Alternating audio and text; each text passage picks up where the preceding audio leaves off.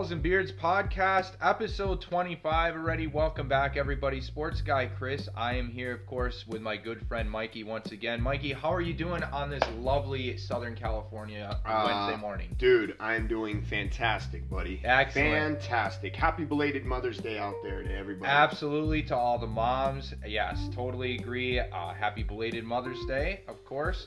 Mikey's in a particularly good mood because of his Lakers have had a couple of big W's here in the last week. Of course, guys, we've got the NBA playoffs right around the corner, really heating up. We've got a lot of great NBA talk today to get to, of course. We're going to lead off still with a little bit of NFL news and really about the only thing going on with kind of the Aaron Rodgers thing simmering down. Everybody's done giving out draft grades. But the Jaguars decided to make some news, interestingly, and are going to sign Tim Tebow. So we're going to lead off with a little discussion on that, and then we'll dive in with some Lakers talk and get to all the great ongoings with the NBA playoffs around the corner. But Mikey, let's lead off with that today. Okay. I know there's a lot of talk around the league right now. This has been a kind of a surprisingly controversial signing now. But I want to get your take on this. What do you think of the Jaguars bringing in Tim Tebow? You think the guy can still play? I don't know. I'm intrigued to get your take on this. You know, I mean, I've never been, obviously being a relatively outsider looking in football fan. Sure. You know, I was never really a fan of the Tim Tebow thing. I get it. He was a winner. You know, he won national titles in Florida with Urban Meyer. You know, I understand, you know, that he's a good football player.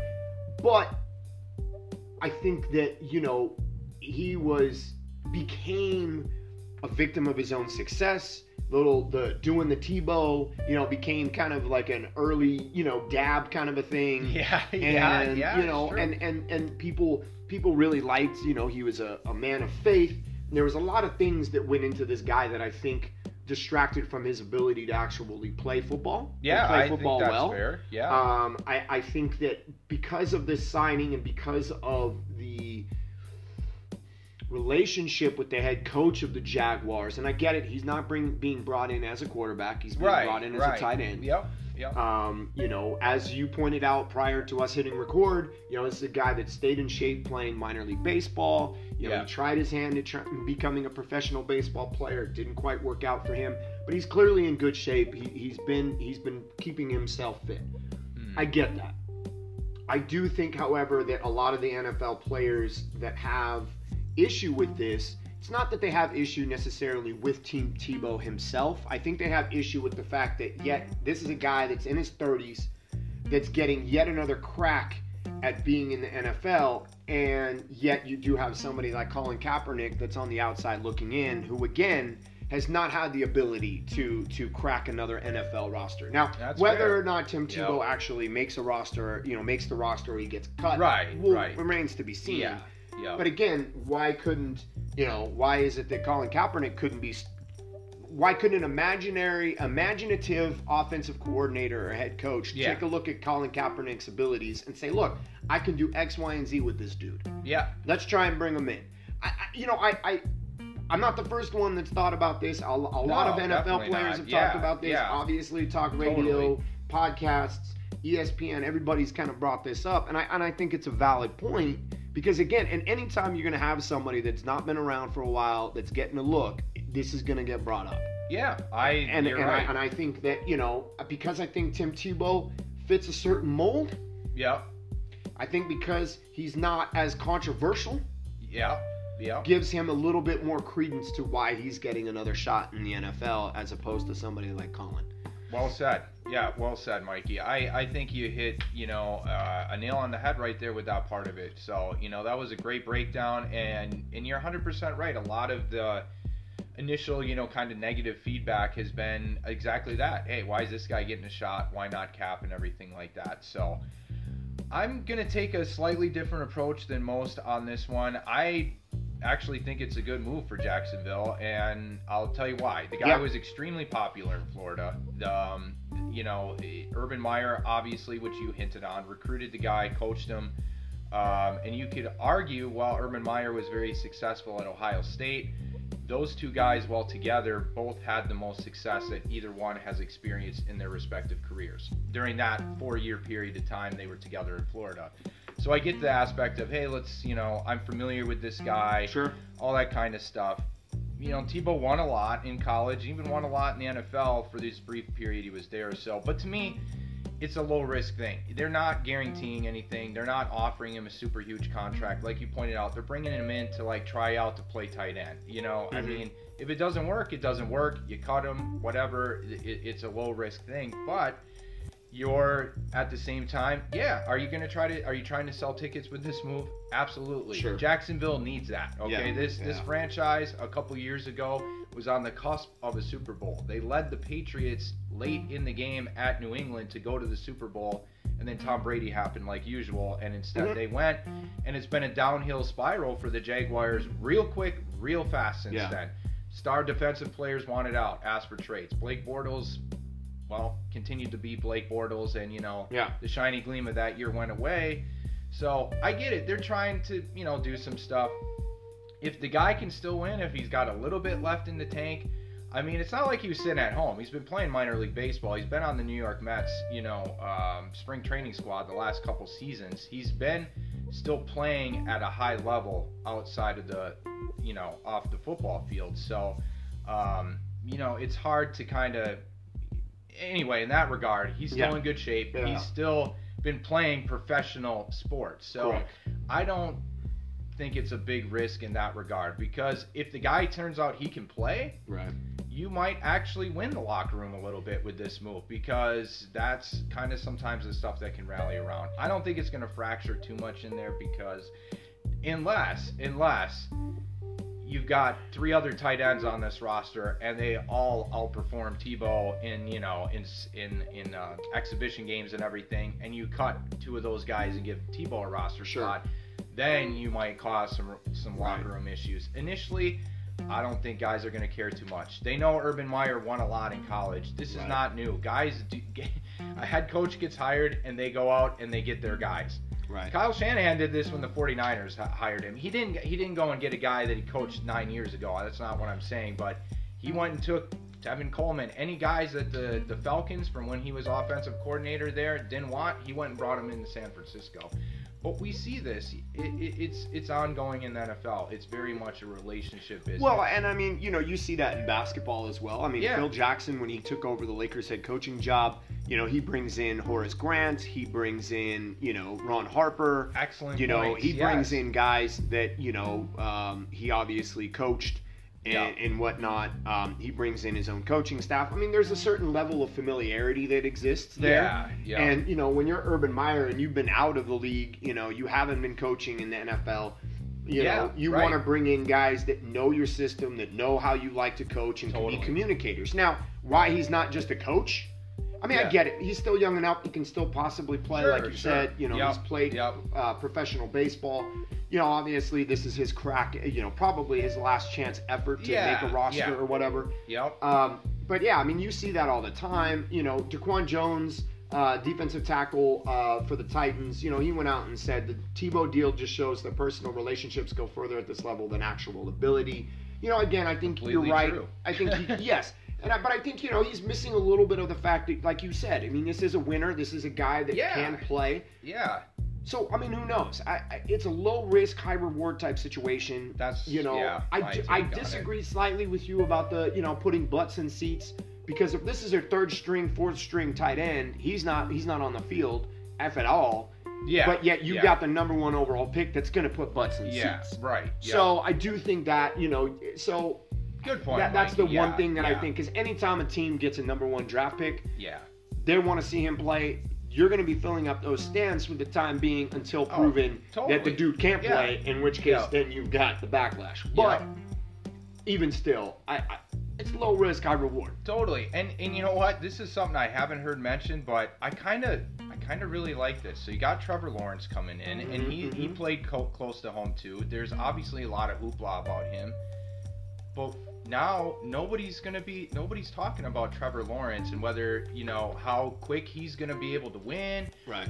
We're all talking about Tim Tebow. Yeah. I like it. The focus isn't on this kid that's been anointed the greatest quarterback now for 3 or 4 years. Yeah. They knew about this kid when he was 17, getting high accolades, and this is going to be the next great NFL quarterback at 17. So This has been building for a while. I kind of like it. Now the pressure's not on him. Nobody's talking about Trevor Lawrence. Well, until we get closer to the season. Yeah, of course. Right. Exactly. But, in closing, to wrap up the Tebow thing, just kind of like what we, to go back to the comment you just kind of hinted on, the coaching in the NFL is very much this way. This is how guys get jobs in the NFL. This is why the league bends over backwards and comes up with rewards for teams for trying to hire minority coaches in this league. It's been a problem because the relationships run deep. If you look at it, it's just how it goes. You look at a lot of the coaching hires lately, and McVay got hired a few years ago, hot young coach. Anybody that coached with McVay, that knew McVay, that held a clipboard for him is getting hired because they're the next hot thing. So you go around the league. Kyle Shanahan, the Packers coach LaFleur, Arthur Smith just got a job with the Falcons. Shanahan's D coordinator just got a job, of course, Salah with the Jets. So it's very much that kind of business. So I'm really not surprised by that at all. And I don't think players in it right now should really be that surprised either. Like, it's a business and it's been ongoing for decades. Not shocked by it. So we'll see what happens. But there's our little Tim Tebow take for today. So all right, guys, we'll take a quick segment break, and then when we come back, we've got, of course, a full heavy dose of NBA talk, Balls and Beards podcast.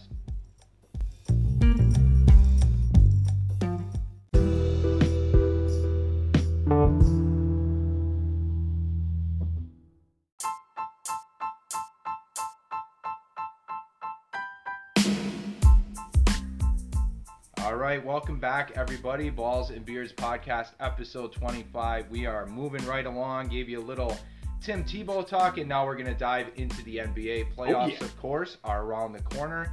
We're going to lead off the NBA talk with Mikey's Lakers. Of course, they scored a huge W the other day. Let's not forget, before that game against the Suns, everybody was, oh my gosh, what's going on with the Lakers? It's the end of the world. And then AD happened. A 123-110 victory over the Suns happened. Yeah. And then an OT victory over the Knicks last night, where the Lakers flexed defensive muscle in the fourth quarter and overtime to pull out that victory happened. Yeah. And now I think it's a little different tune we're singing about the Lakers. But anyway, Mikey, I want to lead off with your Lakers, and I am, of course, excited to get your take on the developments of late and how you feel about your boys with the playoffs around the corner. Well, I feel slightly more optimistic than I did a week or so ago.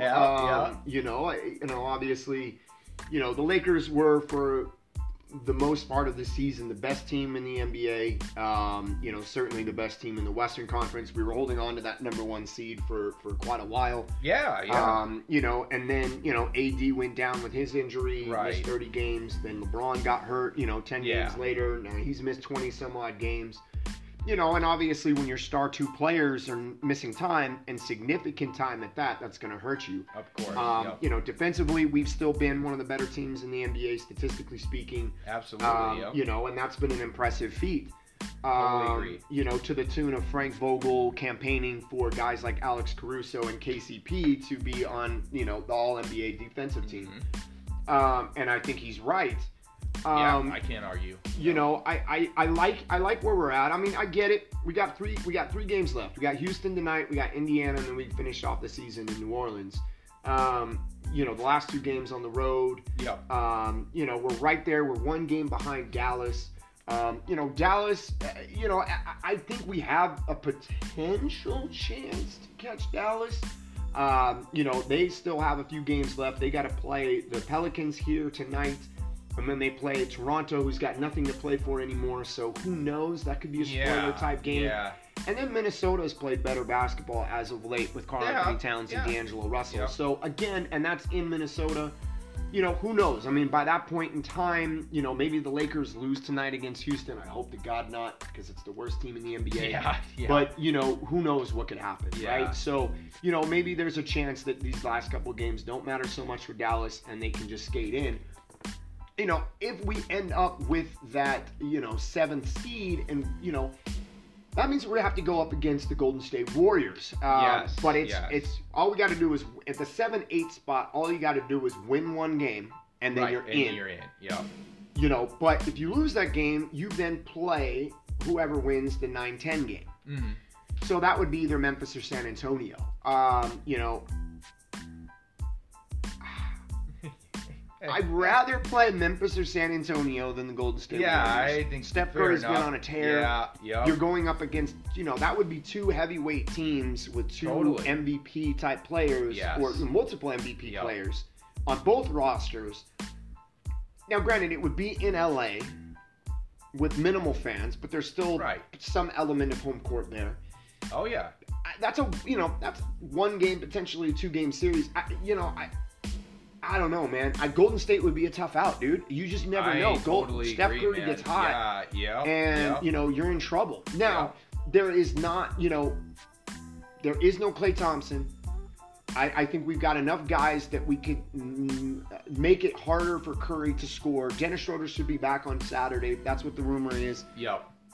You know, you have Alex Caruso, KCP, Wes Matthews, Talon Horton-Tucker. You know, you've got a lot of guys you can throw. If LeBron's healthy, you can have LeBron guard Curry. Yeah. You know, Anthony McKinney's sitting over there on the bench, not been used a whole hell of a lot. He's long and lengthy. You know, and you've got Anthony Davis. Yeah. As was the case against Phoenix the other day. Phoenix had zero answer for Anthony Davis. He had an absolute beast of a game. Yeah, he did. Yes, he did. So, you know, that exposed, I think, a glaring thing with the Phoenix roster. You know, and granted, Brooks, brain fart here. God, man, total brain fart.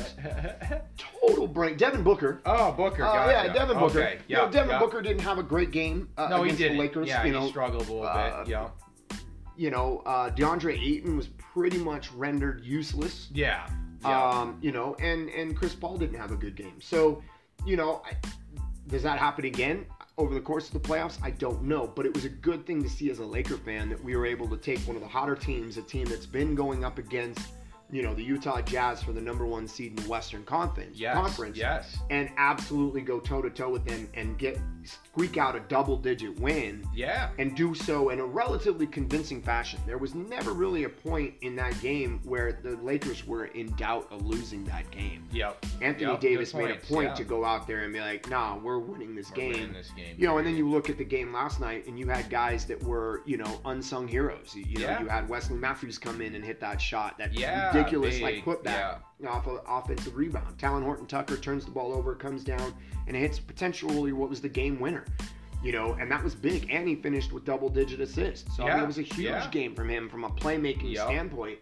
You know, he's really putting himself out there for Laker fans in terms of, you know, showing what he can bring to the table. He's long and lengthy. He can guard multiple positions on the floor. He's incredibly crafty with the basketball. He gets in that paint. He's got these kind of herky-jerky moves, but he finds a way to get in there and get to the rim and make things happen.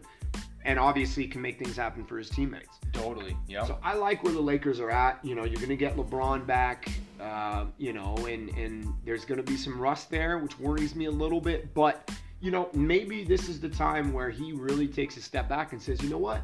I don't have to score. Yeah. I got all these guys around me. I got Schroeder. I got AD. I got Drummond. You know, I got these guys around me, Talon Horton-Tucker, Kyle Kuzma, KCP. I got these guys that can do that for me. Yeah. And if I need to rally off, you know, 6, 7, 8 points, you know, in a rush, I can probably find a way to do so. And, you know, I'm just going to distribute the basketball. And, you know, you always have to be concerned about his offensive threat. Oh, of course, But if he's getting his teammates involved, much like Kobe back in the day. Kobe made some of those conscious decisions at the beginning of games to get his teammates involved, and then he took over down the stretch, and it made the Lakers a formidable opponent. Totally. You know, and obviously LeBron has that ability as well. So I like where the Lakers are at, dude. I think that, you know, we're in good position. The Warriors worry me.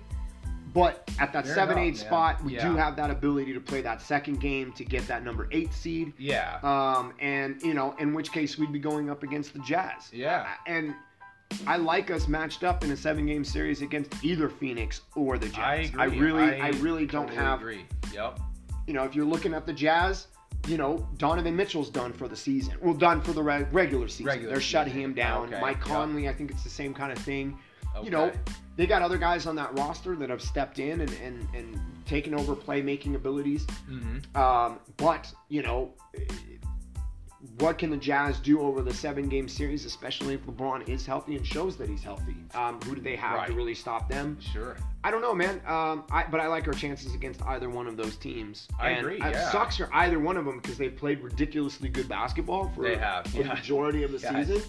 And to get potentially a first-round matchup against the defending champs is not something that I would be excited about. Yeah, no, not at all. Here's your reward for, you know, such a fine season. You're kind of like breakout type of season. But, yeah, man, hey, I've been very impressed, of course, with the Lakers last couple nights as well.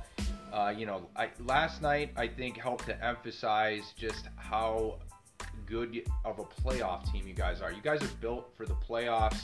Right. I think you look at last night's game and you kind of see what the ceiling's going to be for the Knicks. They play defense, so they have a chance to, you know, maybe make a little bit of noise in the East, but ultimately at the end of the day, you got Julius Randle and Derrick Rose, and if RJ Barrett isn't making shots like last night, there's no other, that's it. Like, there's not a whole lot else. You look at the Lakers, like you just pointed out, and you went down the box score. I mean, you had a bunch of dudes in double figures any given night, and that was with Alex Caruso barely playing last night.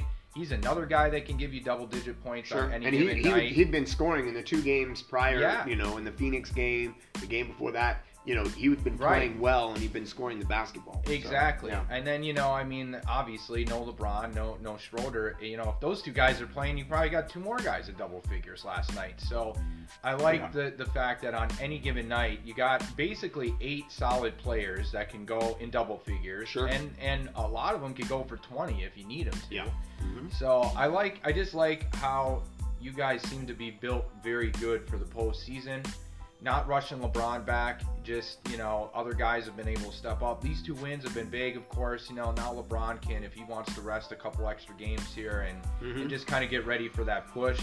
Totally agree. Probably not super thrilled to want to play the Warriors for that, you know, that first game. But, you know, we know the NBA is licking their chops for that matchup. Absolutely. They're loving that. But to kind of build off of what you were talking about, looking at who could potentially be the 1 versus 8 and 2 versus 7 matchups. I mean, if it holds and that play-in tournament holds out, and you've got the Lakers and Warriors coming out of it as the 7 and 8 seeds, no matter what. Right. And those are going to be the teams playing the Jazz and the Suns. It'll be interesting how there's no gimme, that's for sure, right? I mean, gosh, you got the 2 basically most experienced playoff teams kind of going against inexperienced teams with the Jazz and Suns. Potential for who knows what could happen in those playoffs. So interesting there. But yeah, man, I like it. And like you said, you know, you're a game back of the Mavs, so you know, maybe you catch them. I mean, you talked about the closing stretch there. I think the Lakers can win all 3 of those games. Sure. So, well, no, Zion Williamson's down for the year. Yeah, he's Zion's done. Anymore. Yeah, you Brandon know, Ingram hasn't been playing, so I wouldn't be surprised if they shut him down for the rest of the season. Last game of the year, and they're out of it. So the Pels. So yeah, I mean, they could play spoiler. I mean, depending on what happens in the next 2 games or what happens, you know, I mean, Golden State's on a 4-game winning streak.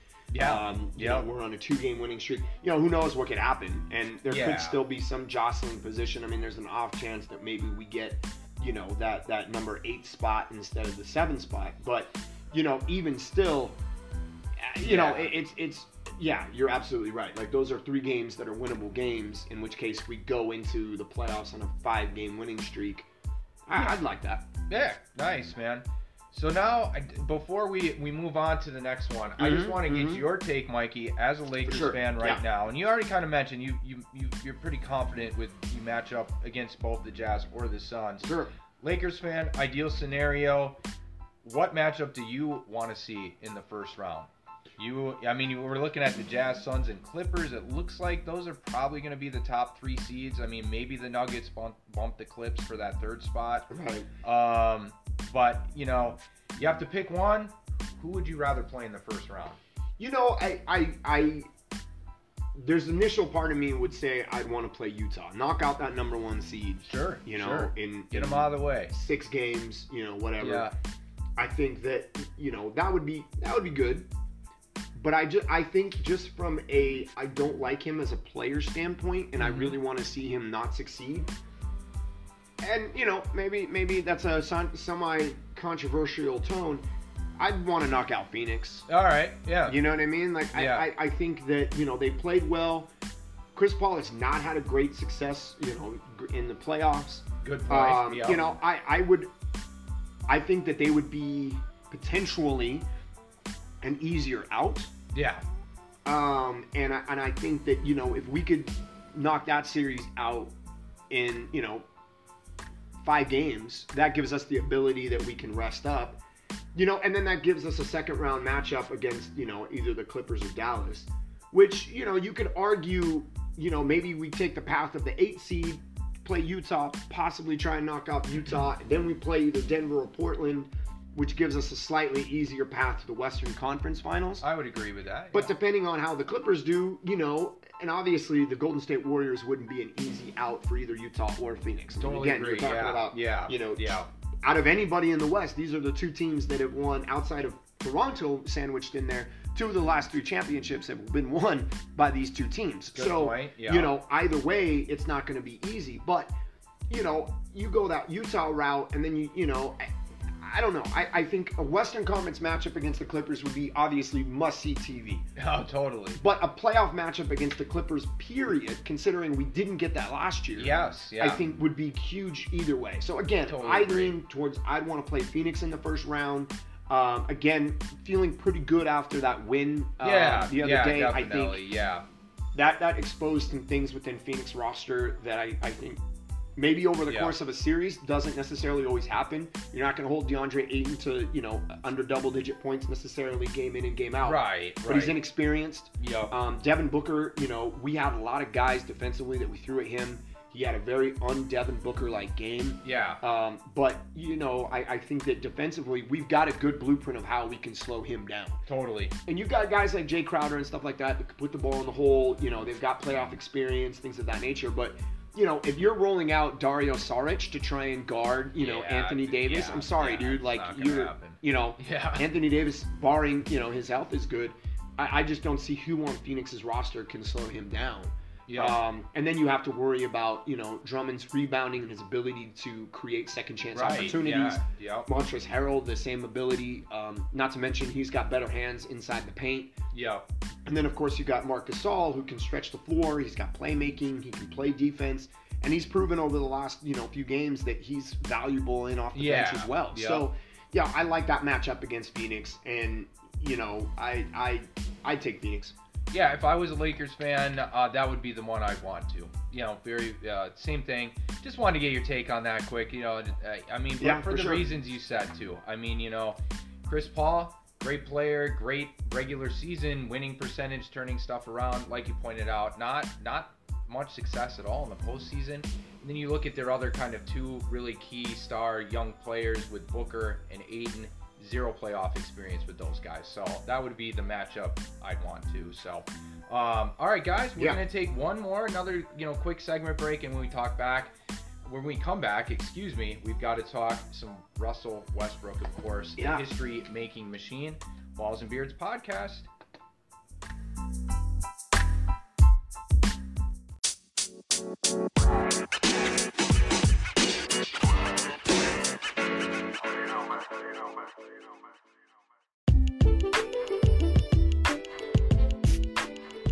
Welcome back, everybody. Balls and Beards podcast, episode 25. Moving right along. We've given you a little Tebow talk. We've covered Mikey's Lakers. And now we've got to talk about, of course, Mr. Russell Westbrook, the triple-double machine. Of course, past the great Oscar Robertson for the most career triple-doubles in NBA history. The Wizards are continuing to win. They've been playing some pretty good basketball over the last 20 games.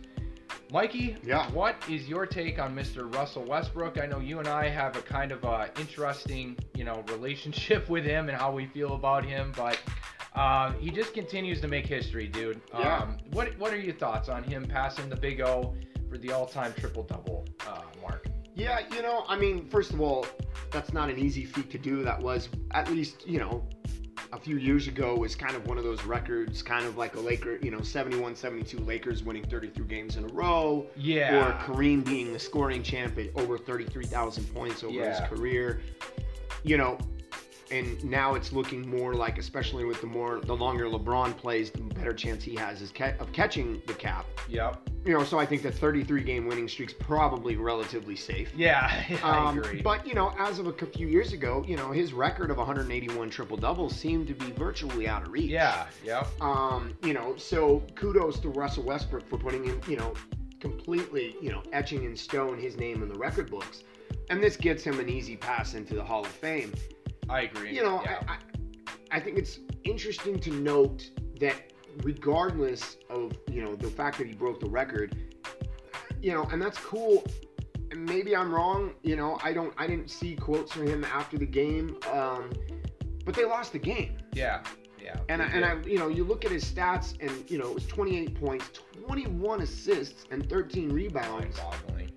And yet you lost the game. You were responsible for damn near 90 points. Yeah. If you assume that some of those assists are 2-pointers, which they're not. Right. But, you were responsible for 3/4 of the points, and yet you lost the game. Right. Yeah. And, you're jostling for playoff position and stuff like that. And I'm sorry, I don't care who you are.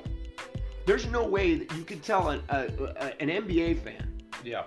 Hey, if I give you as a player 28 points, 21 assists, and 13 rebounds, 10 out of 10 are going to say I won the game. Yeah. How many people are going to say, did you win or lose? These are your stats. Yeah. Did you win the game or lose the game? Right. Yep. 10 out of 10 are going to say I won the game. There's no way that you can lose the game. Totally won the game. Yeah. He lost the game. Yep. And we were talking about it, and so I looked it up. He has a good winning percentage over the 182 games. It surprised both of us, actually. I thought it was going to be worse. So, I did too. My bad.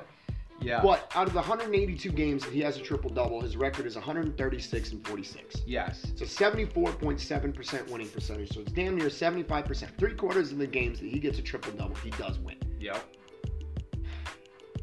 But again, when you think of Russell Westbrook, he's a competitor. But I don't like this idea that people put out there that being a competitor equates to winning. Right. Yes. Yes. How many kids are out there on the playground competing and not winning? Yeah. Right? Like, I don't understand that. This is a guy that's been to one NBA final as a young player with the OKC Thunder years and years ago. Yeah. Years ago. You're right. Ran into LeBron James. Yep. He had he had overall good success in OKC. Yeah, definitely. Yeah. Went to Houston, that did not go well. That didn't work. Yep. Now he's in Washington. They started off really slow, really bad. On this podcast alone, we were questioning whether or not Scotty Brooks would have a job. Yeah. What was going on there in Washington. All fair assessment. Absolutely. They're in the midst of the playoffs. They're in the play-in tournament as of right now. There's most likely going to be in the playoffs in some capacity. They're currently sitting at number 10. They're right behind Indiana. Indiana's got a big matchup on Saturday against the Lakers. Yep. Who knows? They might be able to take, that number 9 spot. Pretty much they're locked into that 9-10. I don't think that they're necessarily going to creep up 2 spots and take Charlotte or anything like that. I agree. Boston had some big breaking, terrible news that Jaylen Brown's going to be done for the season. He hurt his wrist. He's out. Wow. Yeah. So that's a huge blow. He's their second best player. That is a huge blow. I'm no offense to Kemba Walker, but outside of Tatum, Jaylen Brown's their second best player, at least this season. I agree. Losing him totally. Hurts. That great is, two-way player. Yeah, that's a big loss. No bueno.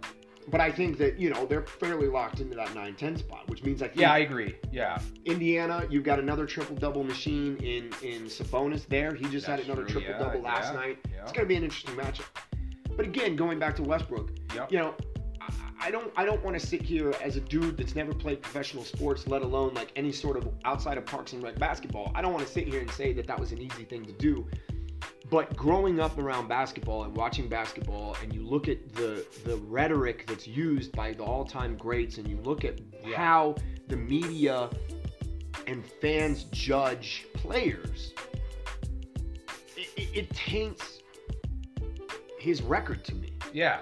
Because here's a guy that just doesn't have a tremendous amount of success and just, you know, in the playoffs. Yeah. You know, he puts up these ridiculous stats, but, you know, it seems like he goes 1 for 1. I mean, I know he's got a 75% winning percentage, but it seems like he goes 1 for 1. He has a great game and then he has a bad game, but he puts up good stats and he loses the game. It's just really hard to kind of quantify what this dude's legacy is, and it's hard for me to sit here and be like, he's an all-time great. When you look at the guys, he's been in the league long enough. You would think that he'd be able to figure it out in the playoffs to the point of getting the job done and leading his team to victory. How many times in OKC? Allegedly, he was one of the biggest reasons why KD left the squad. He wanted out. He's one of the reasons, apparently, why James Harden wanted out of OKC. You know, everyone says he's a great teammate. He's a great teammate. Cool. But here's a guy that in his later years in OKC was throwing up 35-foot shots. He was really alienating the coaching staff. He was alienating players around him. That's all valid. While they might say otherwise, body language, you know, Twitter, you know, inside sources, you know, are saying otherwise. Yeah. And so it's really hard, again, to sit here and say, you know, I can give him kudos as a basketball fan. You know, he's one of the best rebounding guards the league has ever seen. Agree 100%. I'm not trying to take anything away from that, but I'm just, again, using the rhetoric that I've grown up with in almost 40 years of existence. Championships and winning basketball and playoff series and getting the job done in the playoffs is where you cement your legacy. Totally. And so that's where I lose it with Russell Westbrook. I just lose it. Yeah. I can't sit here and be like, absolutely, this guy is an absolute winner when the proof is in the pudding and it hasn't happened. Mikey, I think that's well said, you know. So, you know, just like you, first off, congratulations to Russell Westbrook. You know, totally very difficult, like you pointed out, Mikey, to do what he does. Phenomenal athlete. Totally, 110%. I give him all the kudos. A couple years back when he, you know, won that MVP and put in his first year of actually averaging that triple-double, first player since the Big O, I thought it was phenomenal. I thought it was one of the best things I'd seen in sports in a long time. He's done it a few times since then, but we can't ignore the fact that the league has gotten more offensive. You know, it is easier. This year in particular, we are seeing record amount of points being scored, record amount of blowouts, record amount of all kinds of just offense going on. And I think we've talked about it before on past podcasts. You know, the quick NBA turnaround from last season, of course, and the bubble and everything, I think has a part to do with that, of course. But it's officiated different. The league's a little bit different that way. You pointed it out. I was surprised too when you look at that, you know, winning percentage and all those triple doubles. It's been phenomenal. But the thing about it, and you were just talking about it, is his game just doesn't seem to translate to the postseason. Yeah. Otherwise, his teams would have a lot more success. And the other thing that is kind of mind-boggling about Russ is with the way that his game, right, and all of these stats and everything like this, you would think teams would be chomping at the bit to build their team around him. You would have thought that, you know, that Oklahoma City would have never let this guy go. Even after KD left, you would have done everything you could to build your roster around him and win, because you should be able to win with a guy like this. You know, it was a different era, but the Big O didn't get shopped around all over the place, you know? I mean, he was a centerpiece for Milwaukee and some of the teams he played on for a long time. They built around him. I mean, typically that's what you would see. It like you pointed out, went to Houston, didn't work out, you know? Reportedly, KD, Harden, maybe didn't want to play with him. You're shipped off to Washington. Until the last 20 games, and we talked about it, they were not good. Washington was terrible this year and really underachieving. Last 20 games, they've been playing great. One of the best teams in the NBA, 15-5. They've continued it. Russ has 9 straight triple-doubles, but it just seems that his game doesn't translate to the postseason. Yeah. So, I mean, without some kind of postseason success, it'll be interesting to see what else goes on. But I think the knocks are completely valid, because like you pointed out, that's what it's all about, and that's what the old timers talk about. And even though guys like, Malone and Stockton didn't win that championship. Right. They made it to the finals a couple years ago through a loaded Western Conference at that time as well.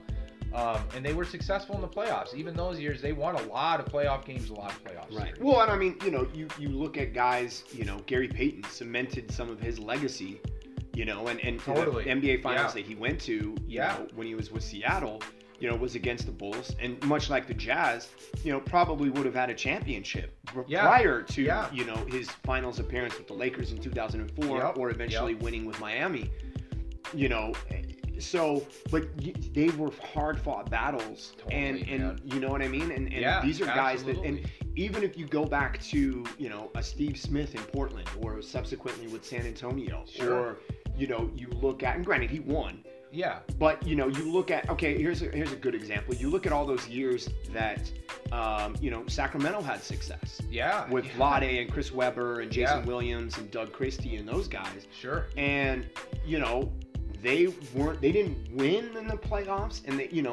they always fell short, obviously, and they always ran into the Lakers. But at the same time, these were guys that cemented their legacy, and they did so in a way that didn't make you think about what their shortcomings might have been. And look, I'm not obviously as a Laker fan, I hate the Kings. Sure. But, at least you go in there and you were like, these were hard-fought series. These weren't, 4-and-outs. I mean, these were hard-fought series. They were. And right now, while you were breaking it down so beautifully, I looked it up, and according to basketballreference.com, Russell Westbrook has 106 starts in the playoffs. Okay. His record is 54-52. Wow. He's got a 500 record, essentially. There you go. 2 games above 500 record in the playoffs. And so he's got 44 double-doubles, and he's got 10 triple-doubles. So of those 106 games, he's got 54 games where he had at least a double-double or triple-double. So, subsequently, those are all, that's the same number of wins he has. Yeah. Not to say that, that's, that equates. But, it just, you look at, the amount of games, and it's just, I don't know. It's just really hard when you've got a 75% winning percentage when you put up triple-doubles. And then you come in the playoffs and you've got a 500 winning percentage. Yeah. You've got a 50% winning percentage. Yeah. Obviously, I don't know how you could say that stat. And granted, I get it. He's not a one-man team.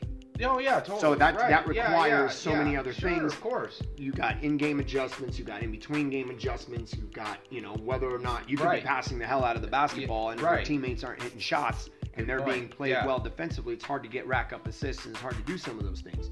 Great point. But, again, I don't know. We talked about this, I think, on last week's episode. Do we have to start kind of rethinking what success means in the NBA? Yeah, right. Or in sports in general? Yeah. Or is it that win-loss column? Is it what you do in the postseason that really ultimately matters? I mean, I don't know. I mean, I don't think you would sit here if you were a GM and look at Westbrook and look at a Derek Fisher and be like, or a Tyronn Lue or something like that, and be like, you know what? I'm taking Ty Lue or Derek Fisher over Westbrook. Yeah, right. But then when you look at their records, Derek Fisher, for example, you look at his record in the postseason. Yeah, dude. And, I look at Westbrook's record in the postseason. And maybe I look at that a little bit differently. I don't know. I don't know. I don't have the answer. I think it's... But I'm trying not to take too much away, but I think it's the conversation's warranted. I agree 100%. Yeah. Especially not being a huge fan of Russell Westbrook. Yeah. And, hey, people can come at me all you want. At Mikey Likes It. Mikey with the Y. Hit me up on Instagram. There we go. Bring it. Well, and the last thing I'll say about it, and again, I'm not trying to rag on him either. I mean, I think he's averaged 22 points, 11.6 boards, 11.6 assists. Those are his numbers this year. That's phenomenal. No matter, how the league's being officiated and all those other things, phenomenal type stuff. In closing, I will say there's been very few players that have been afforded the kind of ball dominance that Russell Westbrook has been afforded. So the knocks are valid because he is so ball dominant that it makes the whole team go that way. Like he has to have the ball in his hands to be performing. So that limits what everybody else could do. Right. So therefore it's gonna fall on him when you have that much ball dominance. And so maybe that approach isn't working that great, right? I mean, like you just pointed out, it's only equating to winning one game and losing the next one in the playoffs for your career. So, anyway, and just a heads up, comparatively speaking, Derek Fisher in 158 starts. Yeah. But you know, in his playoff record as a player, he was 161 and 98.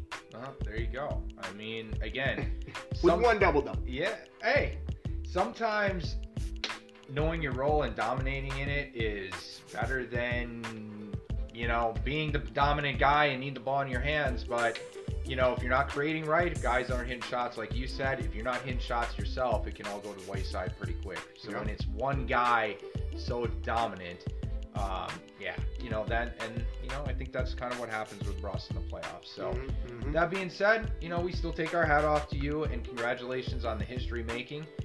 I want to see what happens in the playoffs. If the Wizards could actually do something, if they can get out of the, you know, they can get out of the play-in tournament and actually cause some kind of a headache for one of these teams at the top of the East, which I don't see happening, but if they can, then, you know what? I'll talk a little bit differently, but anywho.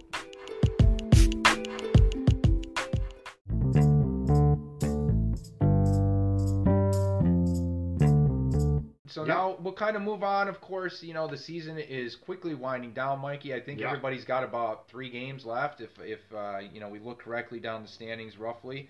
But we kind of have a good idea of who's going to be in these play-in tournaments, you know, not necessarily the exact matchups yet, but I think it's pretty well set, the teams that are going to be in it. Yeah. Looking ahead to some of the other standings and everything. I mean, of course, I've got my eye on the East and whether my Bucks could still try to catch the Nets. They're a game behind, of course. We each have 3 games left.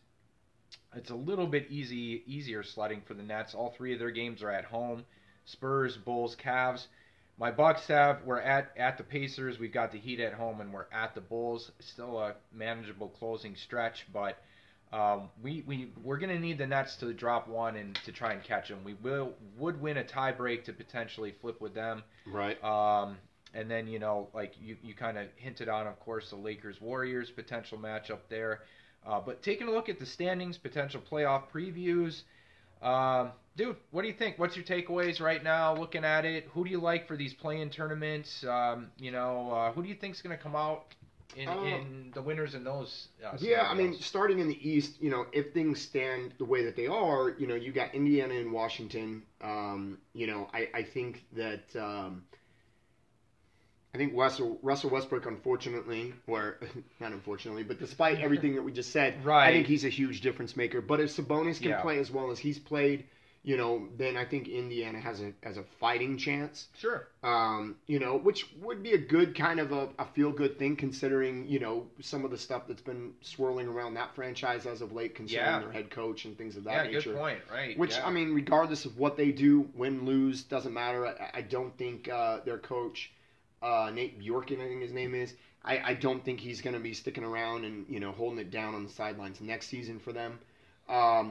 You know, Boston and Charlotte, that's an intriguing one because, you know, with the loss of Jaylen Brown, I think that certainly means that Charlotte has a puncher's chance of making it into, you know, winning and getting that 7th seed. I agree, think, you know, and Charlotte, you know, obviously if you're Brooklyn, you probably are gunning for Charlotte to be that matchup with you as opposed to Boston.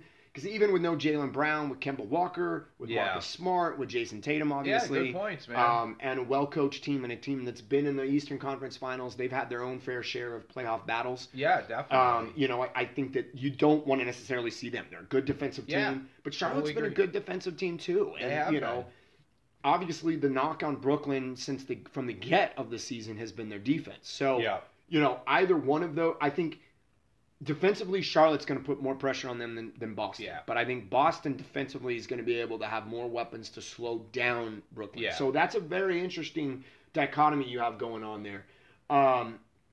You know, I think Philly's got a good chance. They're probably going to end up they're locking up that number 1 yeah, seed. Definitely. You know, Miami's been playing well as of late. You know, they Jimmy have. Butler has been playing more, and he's been the reasons why they've been inconsistent because he's not been in the lineup. He's been in and out of the lineup. When he's not playing, they're not nearly as good. Yeah, you're right. But Miami's starting to come around, and again, you've got that deep playoff run that they made last year, complete in the Eastern Final to the NBA Finals. You know, do you really want to, you know, see them in the second round? Obviously, Atlanta would be a good matchup just from the standpoint of inexperience. Yeah. You know, and just, you know, seeing what Atlanta would be capable of doing come playoff time. Sure. You know, I think the one matchup that really intrigues me in the East, dude, currently is your Bucks going up against the Knicks. Yeah, I mean, you have the good defense of the Knicks. You're going to have absolutely raucous Madison Square Garden. The first time the playoffs have been there in a long time. You got a team that's confident, and yes, they lost, but Derrick Rose has been playing good basketball. He absolutely was essential in the victory over the Clippers prior to the loss to the Lakers.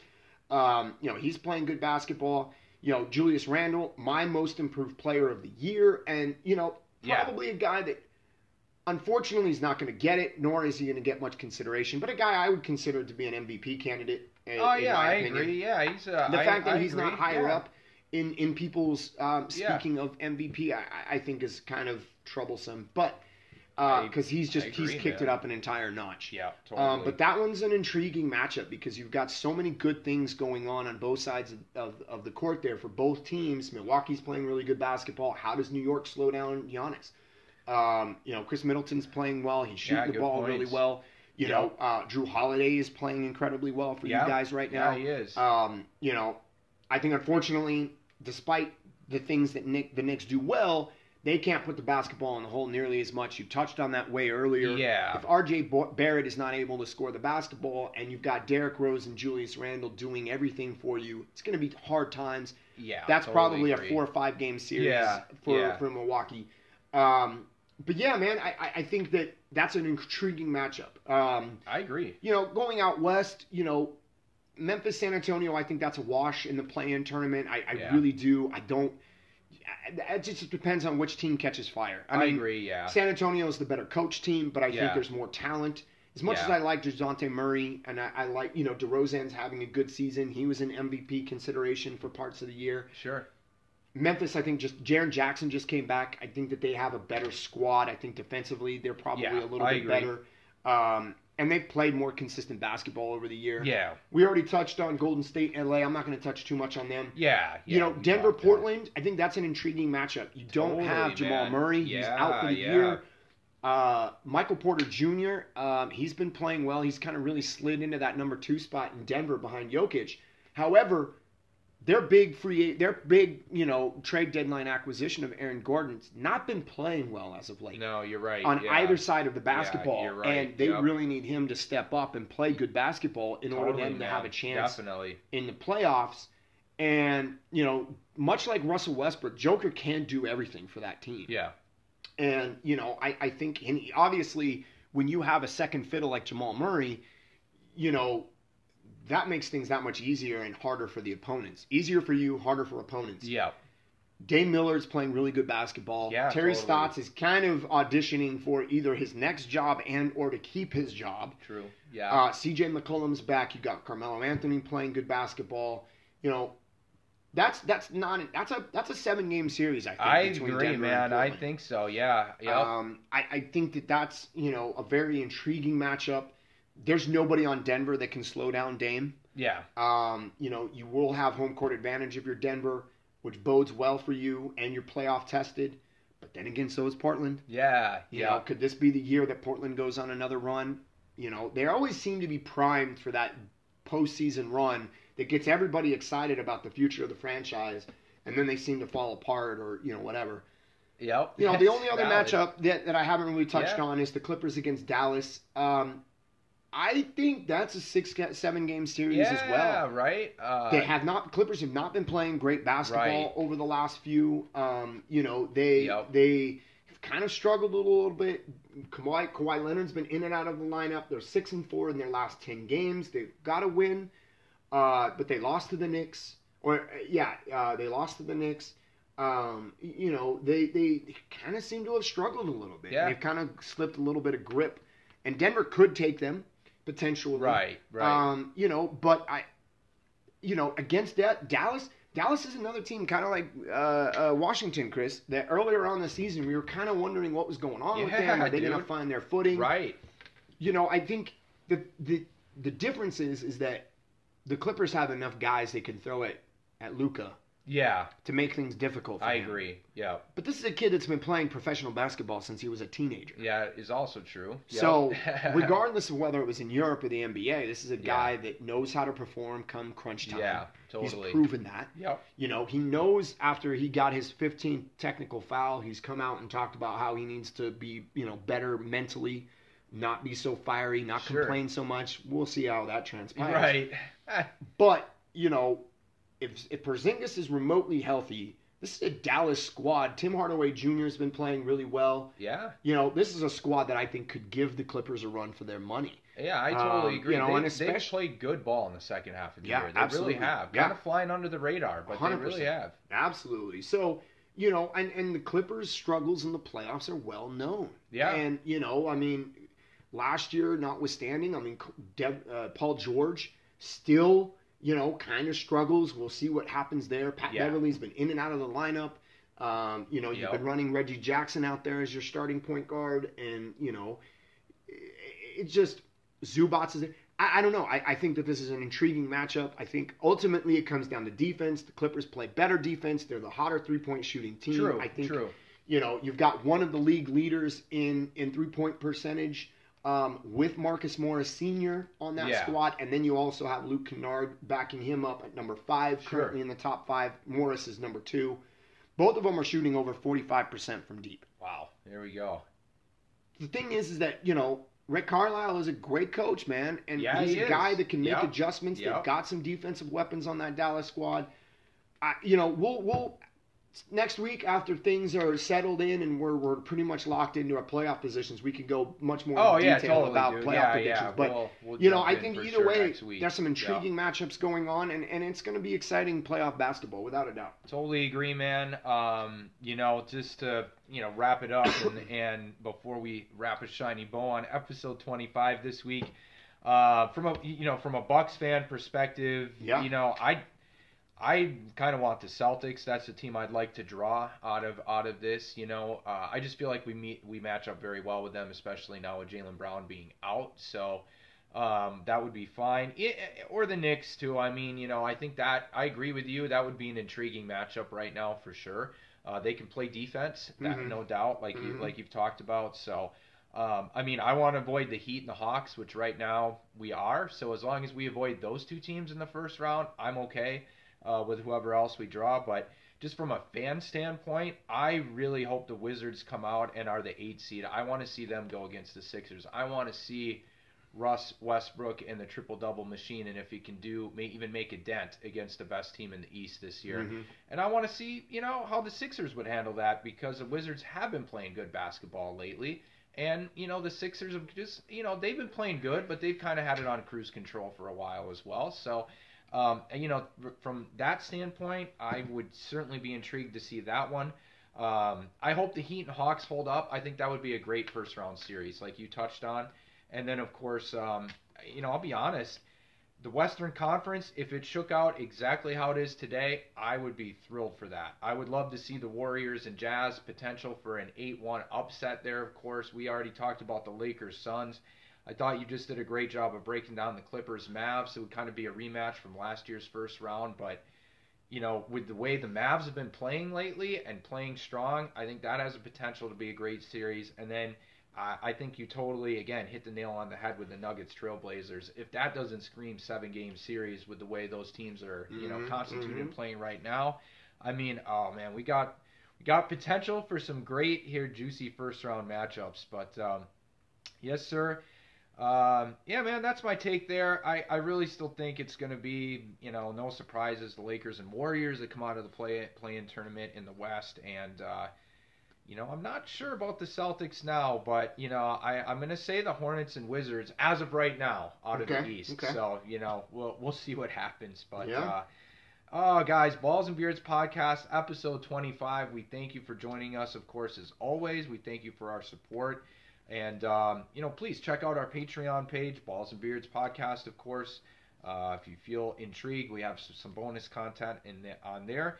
And, of course, appreciate our patrons as well. So, guys, I hope everybody has a great week. I'll be super pumped for next week. And like you said, Mikey, we can jump in and we'll have some official kind of playoff matchups to break down. Yeah. Anything in closing for this week, brother? Nope. I hope everybody has a fantastic week. And happy belated birthday to my Sophia. She turned 11 yesterday. Oh, happy birthday, Sophia. Happy 11th birthday. Absolutely. Balls and Beards Podcast, guys. Episode 25 in the books. We'll see y'all again next week.